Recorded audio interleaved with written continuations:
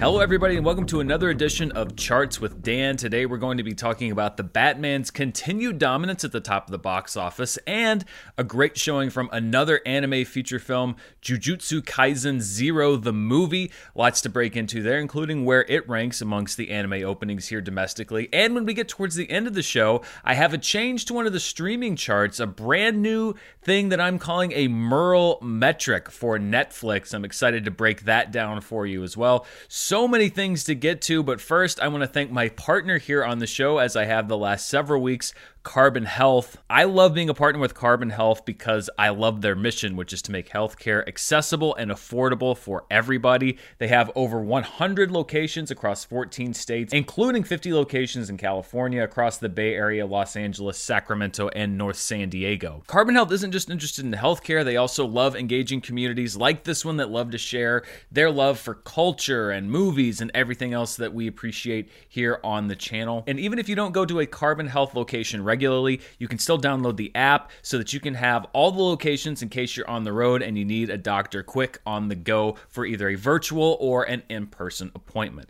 As always, I want to thank Carbon Health for their support and for being my partner here on the show. Let's look at the weekend box office, and as expected, The Batman was the number one film for a third consecutive weekend with another really good hold, a 45% drop off for a total weekend of $36.7 million. The Batman now becomes the 8th DC film to cross the $300 million mark domestically, the first DC film since 2019's Joker to achieve that feat. It's also the 4th Batman film to cross that $300 million mark, following The Dark Knight, The Dark Knight Rises, and Batman v Superman. This week, The Batman is going to pass the domestic grosses of Suicide Squad, Joker, and Aquaman to become the 4th highest grossing DC film of all time domestically, behind only Wonder Woman and The Dark Knight and The Dark Knight Rises. So a continuing impressive box office run for The Batman, but we also have a movie that some of you may have looked at and said, wait, what is that movie? As a matter of fact, last week when I did the show, when I was going over all the new releases, when I was pulling information, the site that I do for my upcoming releases didn't even have this movie listed on there. I would have mentioned it on last week's show. I'm rectifying that situation now. But Jujutsu Kaisen Zero the movie, which is an anime film. It is a prequel to the Jujutsu Kaisen TV series, although it's part of an adapted series of manga when you go back to the original source material. I did a full review for the movie here on the channel. I went and saw it this past weekend, and I actually really enjoyed it. I think that we're entering a phase of some really impressive and fun feature films that are based on anime TV series and, of course, the manga themselves. Demon Slayer was, of course, a huge story back in 2020 worldwide. It was the highest grossing worldwide film of 2020. It was a big opener here domestically last year, right around this time. And when we look at the all-time anime film openings domestically, it was making waves here. Pokemon, the first movie, Mewtwo Strikes Back, still holds the overall mark with $31 million, followed by Demon Slayer the movie Mugen Train with $22.7 million, Pokemon the movie 2000 with $19.5 million, but right behind it there you see Jujutsu Kaisen Zero the movie at $17.6 million. That bumps Dragon Ball Super Broly down to $9.8, and you can see this growth. I mean, we have two of the top 5 anime openers ever domestically opening within a year of each other, and this was the widest release yet for an anime film. It was a wider release even than Demon Slayer was last year. It was on over 2,000 screens, and this seems like a market that is growing here in the United States, particularly, of course, in Japan. It's been big for a while, and it's been big with enthusiasts across the world for many, many decades now. But I think with the advent of streaming services and the availability of these shows, we're now seeing Jujutsu Kaisen Zero and movies like it break more into the mainstream as people discover the manga, as people discover the TV shows that are being generated from that manga. Jujutsu Kaisen is, of course, being carried on Crunchyroll here in the United States, but it's also on HBO Max. Demon Slayer is on Netflix. So I think we're only going to see this market grow, and I actually like that these movies were also good. You know, a lot of times these tie-in movies with any TV show can be kind of soulless, filler, money grabs, whatever you want to call them. These are actually two really good movies, so I'm glad that people are going out to see an anime film, maybe even for the first time, and they're actually being rewarded with a good movie. When we look at the per theater averages, neither The Batman nor Jujutsu Kaisen 0 had the top per theater average for the weekend. That went to a movie called Ahed's Knee, which was a Palme d'Or contender at Cannes last year. It won the Grand Jury Prize. It's a movie about an Israeli director fighting what he perceives to be censorship in a small desert town. It was only in one theater, and you often see that with the per theater average. If it's only playing in one place, then that's going to generate a lot of income. The Batman at number 2 with $8,500 in 4,300 theaters, but Jujutsu Kaisen not too far behind, $7,700 in about half as many theaters, a little over half. But again, that just shows the smart programming strategy here. Yes, it was a wide release, but it didn't super saturate the marketplace. It looked like there was the exact number of theaters for the demand that this movie was being met with. It wasn't particularly crowded, for example, here in Arkansas when I went to see it, but I have heard reports from people in California and in Texas and a lot of other states, people sending me stuff on YouTube or through social media, Twitter, etc., that were saying that they were in packed houses, sold out theaters. That is great programming. That means that they are meeting the demand for these movies, and this per theater average is a testament to that. At number 4 is a film called The Kashmir Files, which was open in 230 theaters, which made $6,400 roughly per theater. It's a bit of a controversial film. We'll see it later on in the show. It has had some allegations thrown against it that it has an anti-Muslim bias. It is a Hindi language film from India covering real-life events in Indian history. So perhaps some of that controversy generating people going to the movies. But also, as we've seen, Indian films are really strong performers here at the specialty box office. And then at number 5 is, again in one theater, a re-release of the film Mr. Klein, generating $4,800 in that one theater. Looking at how this weekend did against 2021 and 2019, we can see that, again, we are performing well ahead of 2021. Things were just starting to get back on track this time last year, but also below 2019. This was during the reign of Captain Marvel and the build-up to Avengers Endgame. It's going to be another quiet weekend at the box office coming up. We're going to look at the movies that are being released, but really Morbius is the next one in a couple of weeks when we're really going to be hoping to step things up at the box office. So we will see. Of course, we're not going to see anything, although we'll see how Doctor Strange does, but I don't think it's going to be anything rivaling what we saw with Avengers Endgame. But then again, what is? That was almost a once-in-a-generation event.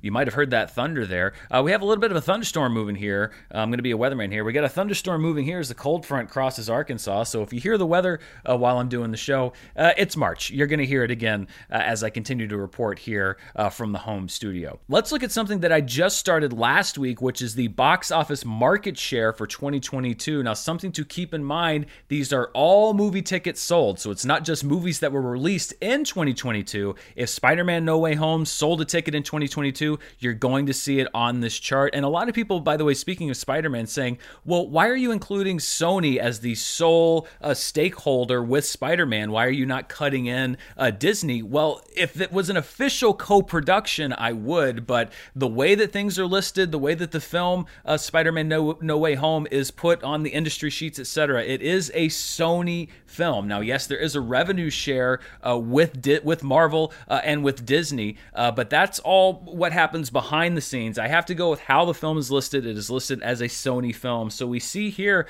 Sony still with 30% of the box office market share for 2022. Spider-Man No Way Home playing a big part in that. Uncharted also playing a big part. Those are the top 2 films of the year. But Warner Brothers picked up 3% market share. It went from 23% to 26% just this past weekend over the continued strong performance of the Batman. Paramount looking to potentially pick up some market share this upcoming weekend with The Lost City, and then Sony looking to rebound when Morbius comes out, because that is another Sony release. Disney and Fox so far pretty much playing on the sidelines. Of course, they're going to be jumping into the market in a big way with Doctor Strange in the Multiverse of Madness, and you're going to see that slice expand quite a bit. But as it stands, Sony with 30% market share for the year so far, Warner Brothers with 26%, again, mainly off of the back of the Batman, Paramount with 12%, Universal with 11%, Disney and Fox with 9%, MGM UA now officially owned by Amazon at 6%, Lionsgate gets 3%, and then all other exhibitors are at 5%. They picked up some market share largely because A24's X opened to about $4.5 million this weekend at the box office. If you haven't seen that movie, it is a twisted horror movie, but it's one that I really, really enjoyed, and you can see my review for that movie here on the channel as well. Turning now from wide release, let's look at movies that are in limited release or the specialty box office. These are movies that are in 1,000 theaters or fewer. The Kashmir Files, I mentioned earlier, was the #1 film at the specialty box office this past weekend with $1.4 million from 230 theaters. The widest release in the specialty box office was the second highest performer. Sandra Oh and Uma was in 800 theaters, but grossed less than $1 million, $915,000. At number 3, there's a big drop off here.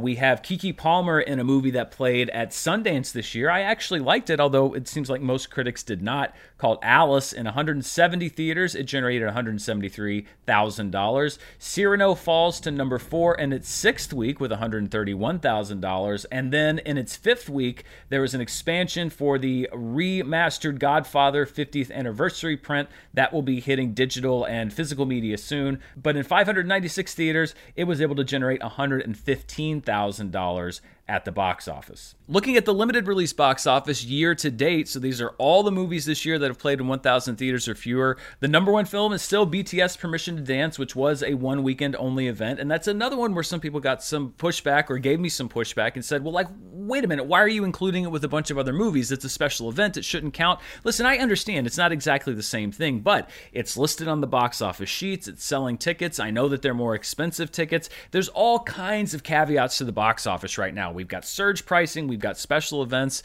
Some people saying, well, you should list it separately. I understand that thinking, but for now, I'm just going to try to holistically take in all this data. And then if we start branching out into more special events like the BTS thing from last weekend, then perhaps we'll subdivide these charts. But for now, BTS goes in with everything else. It's the #1 limited release for 2022, followed by Cyrano with $3.6 million, The Worst Person in the World with $2.7 million, Radheshayam at $1.8 million. That may go up. There's not an updated number. A lot of folks saying, like, why wasn't this Indian film listed on the chart, or why wasn't that one? It is very hard to get up-to-date numbers on Mondays for a lot of films from India playing in India and in other countries internationally, but also playing here domestically. So you may see that move up and down as more information is available. The 2022 Oscar shorts with $1.5 million stay in 5th place. Then at number 6 is a new film, The Kashmir Files, which we talked about, $1.4 million, followed by the 50th anniversary of The Godfather, The Beatles Get Back in IMAX, Uma entering the chart at number 9 with just under $1 million, and at number 10, The Tiger Rising. That means that we say goodbye to Gangubai Kathiawadi and Clean, both getting bumped off of this list by our 2 new entries. Let's look outside the domestic marketplace now and see what people are watching out of the country. And internationally, no big surprise here. The Batman, still the #1 movie, generating $49.1 million in the international market. Uncharted at number 2, still a strong worldwide play with $19 million. Here's one that's actually opening in international markets before it opens here domestically. The Bad Guys, which is an animated film coming up in a few weeks. It's beginning its rollout in other countries. It brought in $8.4 million, followed by Sing 2, still playing internationally despite opening at Christmas here domestically, $6.1 million. And then at number 5, another film that we're not going to see here domestically for a little bit, Michael Bay's Ambulance, which generated $4.3 million in some selected international markets in which it opened. So when you take the international numbers, you combine them with the domestic numbers, we get our top 5 films worldwide, at least the ones that we're reporting numbers as of now. The Batman adding another $85.9 million to its worldwide total. That is a less than 40% drop-off, I think, from last week worldwide. So it's not only holding well here domestically, it's also holding well internationally. That does include an opening in China. We talked about the fact that it was going to open in China. That was hampered by a lot of re-enhanced lockdowns due to a COVID-19 surge there. So go figure. We had 2 movies, actually, Uncharted and The Batman that opened in China this past week, only to find many theaters closed as they deal with one of their first major surges since the pandemic began back in 2020. So not a big impressive number for Batman, but also largely because many theaters were closed, many people could not leave their homes. Uncharted was number 2 for the weekend with $27 million worldwide, followed by Jujutsu Kaisen 0, the movie, $22 million. Remember, that already played in Japan last year. It came out on the 24th of December 2021. That's why it's not listed as a 2022 movie. That also did a lot of business in Japan. It's currently the 21st highest grossing film of all time in Japan. Came close to setting some daily records there. The Bad Guys, number 4 internationally, followed by Sing 2 at number 5. When we look at 2022 as a whole, let's look at the worldwide box office first, and everything stays the same from last week, although it looks like there's about to be a changing of the guard at the top. The Battle at Lake Changjin 2 is currently still the highest grossing film of the year with $632 million, but The Batman is very close behind. It's at $598 million, so unless something crazy happens, The Batman will take over that slot. It will become the highest grossing film of the year worldwide next week. The Battle at Lake Changjin 2 will drop down to number 2. Too Cool to Kill is at number 3. Uncharted is at number 4. It's looking to make maybe another $70 million. I don't know if it's going to quite get there to take over that number 3 spot. Nice View is at number 5. Boonie Bears Back to Earth at 6. Scream is at number 7. Death on the Nile at number 8. Sniper is at number 9. And Only Fools Rush In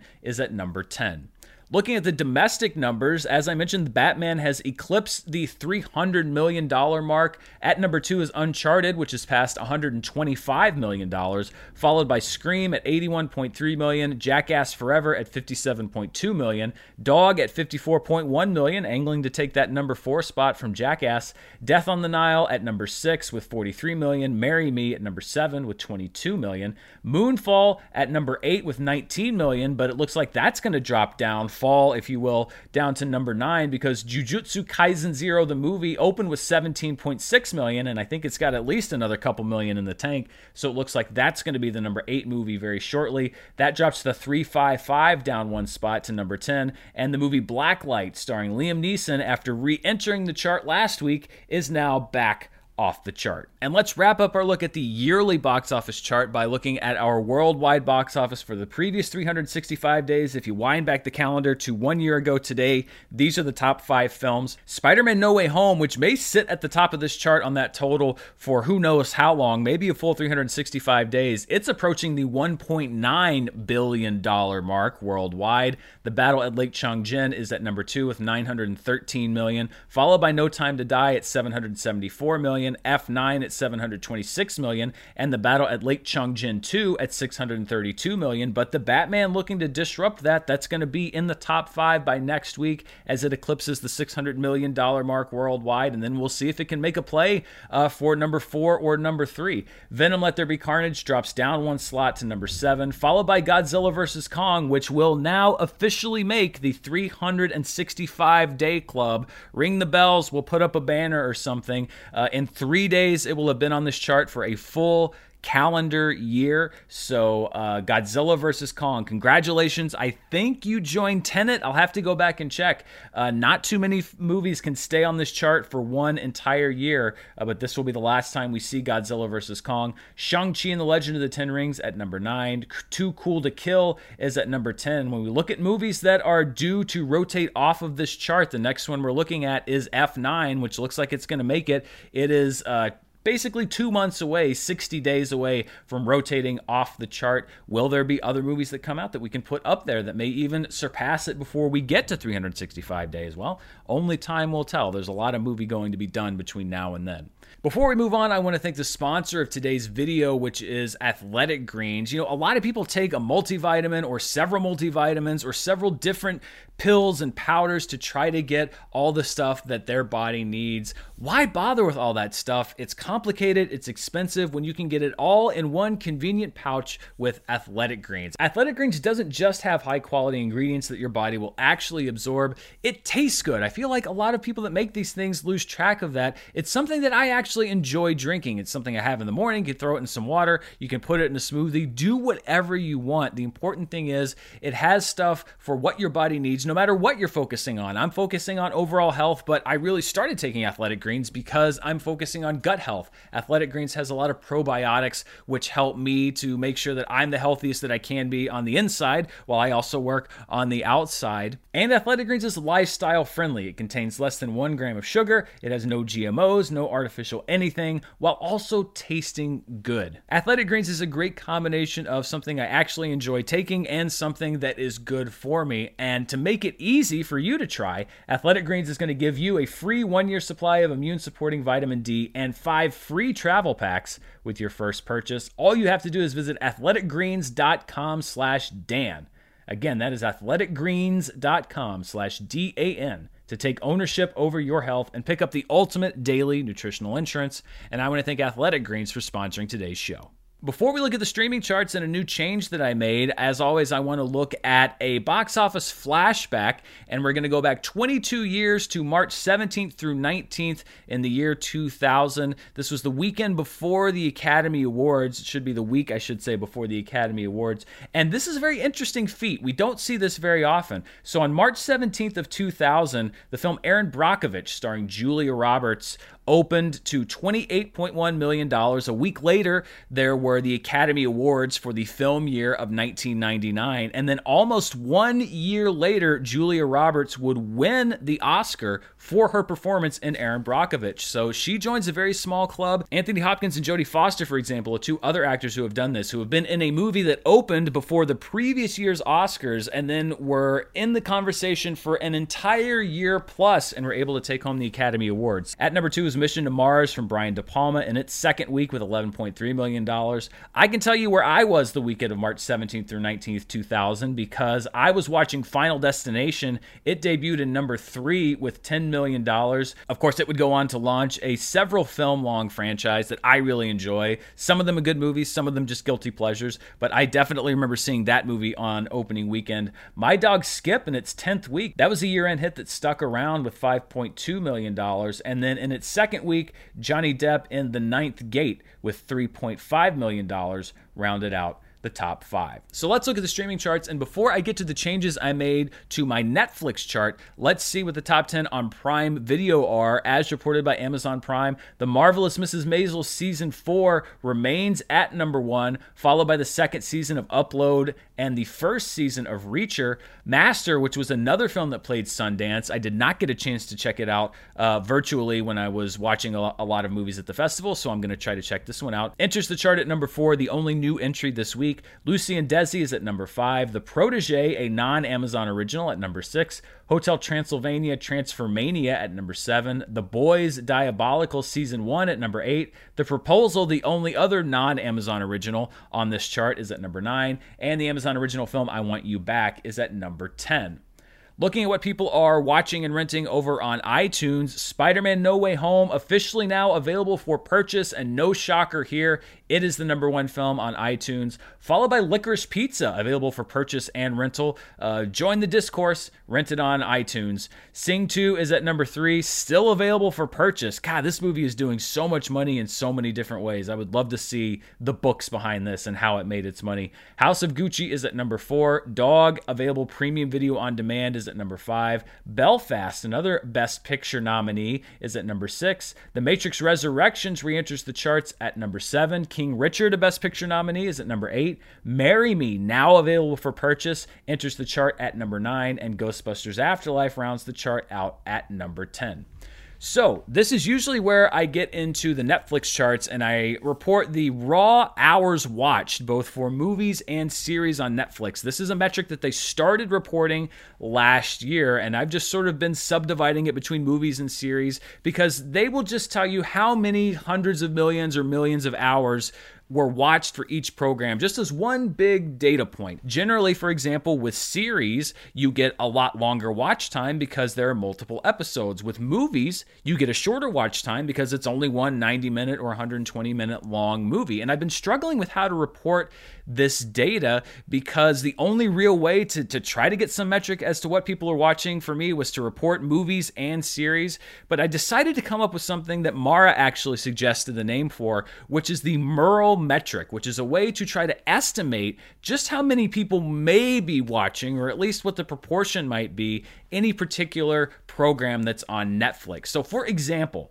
these are the most watched weekly Netflix titles by hours watched. The third week of Squid Game, Netflix reported 571 million hours watched. Squid Game also the second highest performer and the third highest performer and the fourth highest performer. You see here 448 million hours watched, 412 million hours watched, 258 million hours watched. Then All of Us Are Dead in its second week was the fifth highest performer reported by Netflix with 236 million hours watched, followed by Money Heist, Inventing Anna, another week of Money Heist, the third season of You, and the second season of The Witcher. But even amongst TV series, they all have different runtimes. Some series have 6 episodes, some have 8, some have 10. The struggle for me has been trying to estimate how many people are watching these different shows and movies, because when you look here at the most watched weekly number for series versus movies, you see, for example, that number one slot, 571 million hours watched for Squid Game versus 152 million hours watched for the second week that Don't Look Up was out. So the highest charting number for any movie was almost 5 times less than the highest charting weekly number for any series. So it's always going to be hard. You can't compare them at all until now, because I decided to try something, and I'm actually very, very happy with what I've done. So we know the total number of hours watched because Netflix reports those. We also know the total number of hours that every movie or TV series runs because we know the runtime. I can look up the runtime. So I've decided to do something called the Merle metric, which is I look at the charts that Netflix provides. I take the total number of hours watched. I divide it by the total number of hours that the series or movie is. So if Squid Game has 500 million hours watched, but it's a 10-hour long series, then you divide that 500 million by 10, and you get maybe the rough number of people that could have watched the whole thing. And the important thing to note is this is not me saying this is absolutely how many people watch Squid Game, but it is saying how many people could have watched Squid Game, and maybe that sort of helps to put things in perspective a little bit with especially movies versus TV series. Because when you think about it, if you have 5 people that watch a 500-minute video and 500 people that watch a 5-minute video, well, if you look at it just by raw hours watched, it'll say that the audience was basically the same. But really, you have 5 people versus 500 people. So let's look at this adjustment in action. We looked at that chart that was the highest rated number for any Netflix weekly title. The closest movie that you could see in there was Don't Look Up. In its second week, it was in 13th place with 152 million hours watched. But when you take those hours watched, you divide it by how many hours long each one of these series or movies actually are, I think you get a much different picture at what the performance has been for these different series and movies on Netflix. So let's take that all-time number again, but when you apply the Merle metric, and you'll see the Netflix program with the highest potential watch time was actually Red Notice. In its first week with 75.4 million hours. So you take that watch time, which wasn't close to the overall watch time of Squid Game, but when you divide it by the fact that Red Notice is a short movie and Squid Game is a long series, I think you can now safely say that since Netflix has been reporting these metrics, Red Notice is perhaps its most watched weekly program of all time. But this also doesn't diminish Squid Game. You can see that week 3 of Squid Game is at number 2, but Squid Game is also at number 5, and Squid Game is also at number 8 there. And I think it also shows more of the pattern of how people watch shows. You can see Squid Game week 2 at number 5 was a jump up over week 1, which isn't on this chart. So week 1, some people are watching the show. Week 2, more people start watching the show. Then you see Squid Game week 3, the second highest number number here. That's probably the most people that are either starting the show or finishing the show. And then Squid Game week 4, you have people that are completing their watch of the series. So I think this actually breaks out how people watch different movies and shows in a very interesting way. So Red Notice at number 1, Squid Game week 3 at number 2, and then Don't Look Up in its second week had the third highest watch potential with 66.2 million hours, followed by the second week of Red Notice, then Squid Game week 2, and then we have the Adam Project here, which is a new entry with 52.2 million potential hours watched. And this is another thing where if you look at just the raw number, it's not even close to the highest numbers that anything on Netflix has posted, but it is a shorter movie, and given the number of hours watched in total, it looks like the Adam Project was actually very popular, just outside the top 5. The same with The Unforgivable, starring Sandra Bullock. That's there at number 7 with 50.5 million potential hours watched. Then we have the fourth week of Squid Game, the first week of The Kissing Booth 3, a very popular series of films on Netflix that, again, hasn't really been near the top of the total hours watched metric, and then the first week of Don't Look Up. So with Don't Look Up, you see 48.2 million potential hours watched. That's how many people watched it that first week, and then word of mouth started going around, the social media buzz, etc., and you see that big jump in week 2 versus Red Notice. You have The Rock, you have Ryan Reynolds, you have Gal Gadot. Obviously, a big first week, a big pop right out of the gate. It shows that Don't Look Up took some time for word of mouth to spread, whereas Red Notice was a big pop right away. And I can just say anecdotally that this confirms what I saw, particularly with Don't Look Up, because I posted my review of Don't Look Up early before it came out, and it kind of leveled off. And then when the movie came out, even a few days out, I saw my views do this,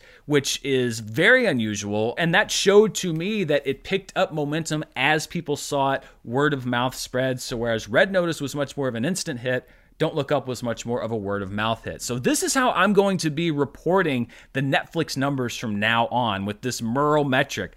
Total number of hours watched divided by how many hours of a show is available. So let's look at the inaugural chart. I'm calling this the 10 most watched programs of the week on Netflix using global Merle metrics. This is for the week of March 7th through March 13th. And you see the Adam Project is number 1. It had a total number of 92.4 million hours watched and a Merle metric number of 52.2, which is about 3 times its nearest competitor. So this is a very highly watched program on Netflix this past weekend.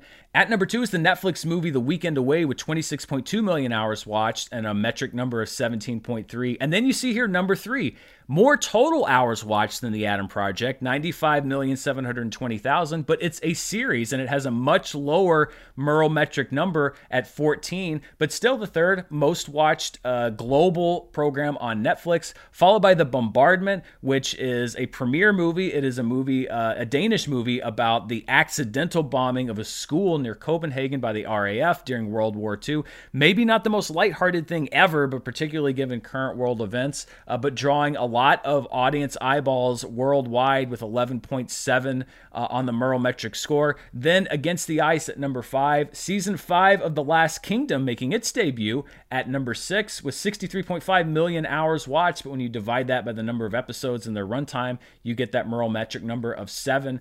Shrek is at number 7, followed by Worst Roommate Ever, which has a low hours watched, but those are also shorter episodes and there's fewer of them, so that gets it in there at number 8. And then Shrek 2 at number 9. People loving Shrek worldwide, but we already knew that. And then at number 10, Vikings Valhalla Season 1 with the Merle metric number of 6.2. So I know that this is a bit confusing. I'll try to run through it again as I go, but this for me is a much more satisfying way of reporting these numbers because I'm not just reciting to you the numbers that Netflix puts out with, unadjusted for anything and showing Pieces of Her as, everybody watched Pieces of Her. More people watch Pieces of Her than watch The Adam Project. Well, no, when you adjust it with these Merle metrics, a substantial number of people, more people watch The Adam Project than watch Pieces of Her. It's just that Pieces of Her is much longer and has many more hours to watch. So The Adam Project looking like a big hit. Ryan Reynolds, a big get for Netflix. And when I was doing these numbers, I think the biggest surprise for me is that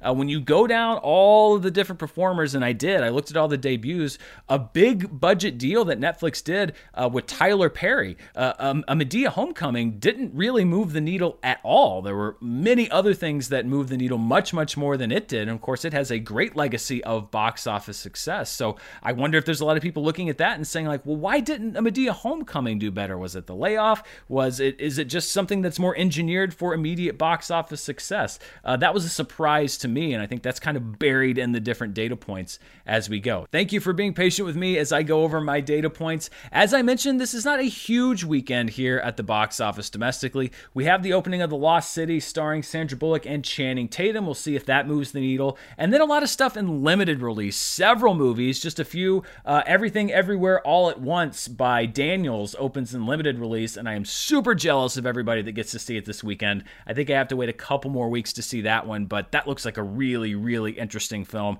High up on my most anticipated list for the year. Colin Firth and Oscar nominee Olivia Colman are in the drama Mothering Sunday, which opens in limited release. And there's also, I guess this is a genre now, the COVID comedy 7 Days, starring and co-written by Deadpool's Karan Soni, also opening in limited release, although I think a little bit wider than a lot of these other films. And that does it for charts this week. Thank you so much for watching. This is a big week here on the channel. I think you're going to be getting something pretty much every day of the week because this is Oscar week. And so I'm working on a series of reviews. First, a video that's going to take on all of the nominees for Best Animated Film. I've reviewed already Luca and Raya and the Last Dragon, but I have not reviewed Flea, I've not reviewed Encanto, and I've not reviewed The Mitchells vs. the Machines, so I'll be bringing you my thoughts on all of those. I'll also be doing a series of reviews for the documentary films that are nominated and the Best International Films. I'm catching up on all those. I'll bring you my thoughts on those categories as well. Getting towards the end of the week, I'll also be bringing you my personal picks for the Academy Awards, both who I think the Academy is going to award, although it is chaos right now.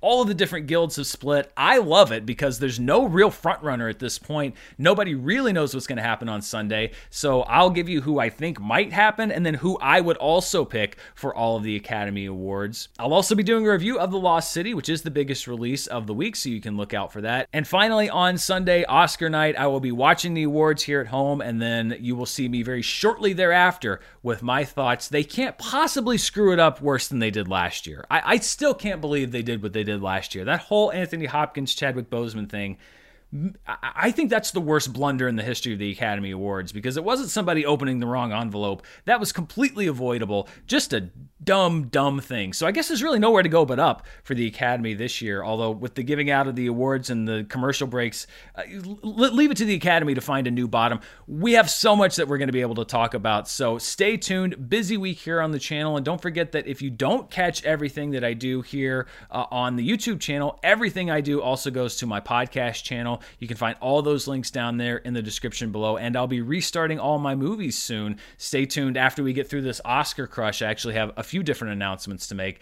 about the future of all my movies and some other stuff that I'm working on. I'm super excited to tell you about. Thank you so much for watching. Thank you again to Carbon Health, my partner, and Athletic Greens, the sponsor for today's show. But most of all, thank you for being a loyal viewer. Stay safe out there, and I'll see you next time. Bye.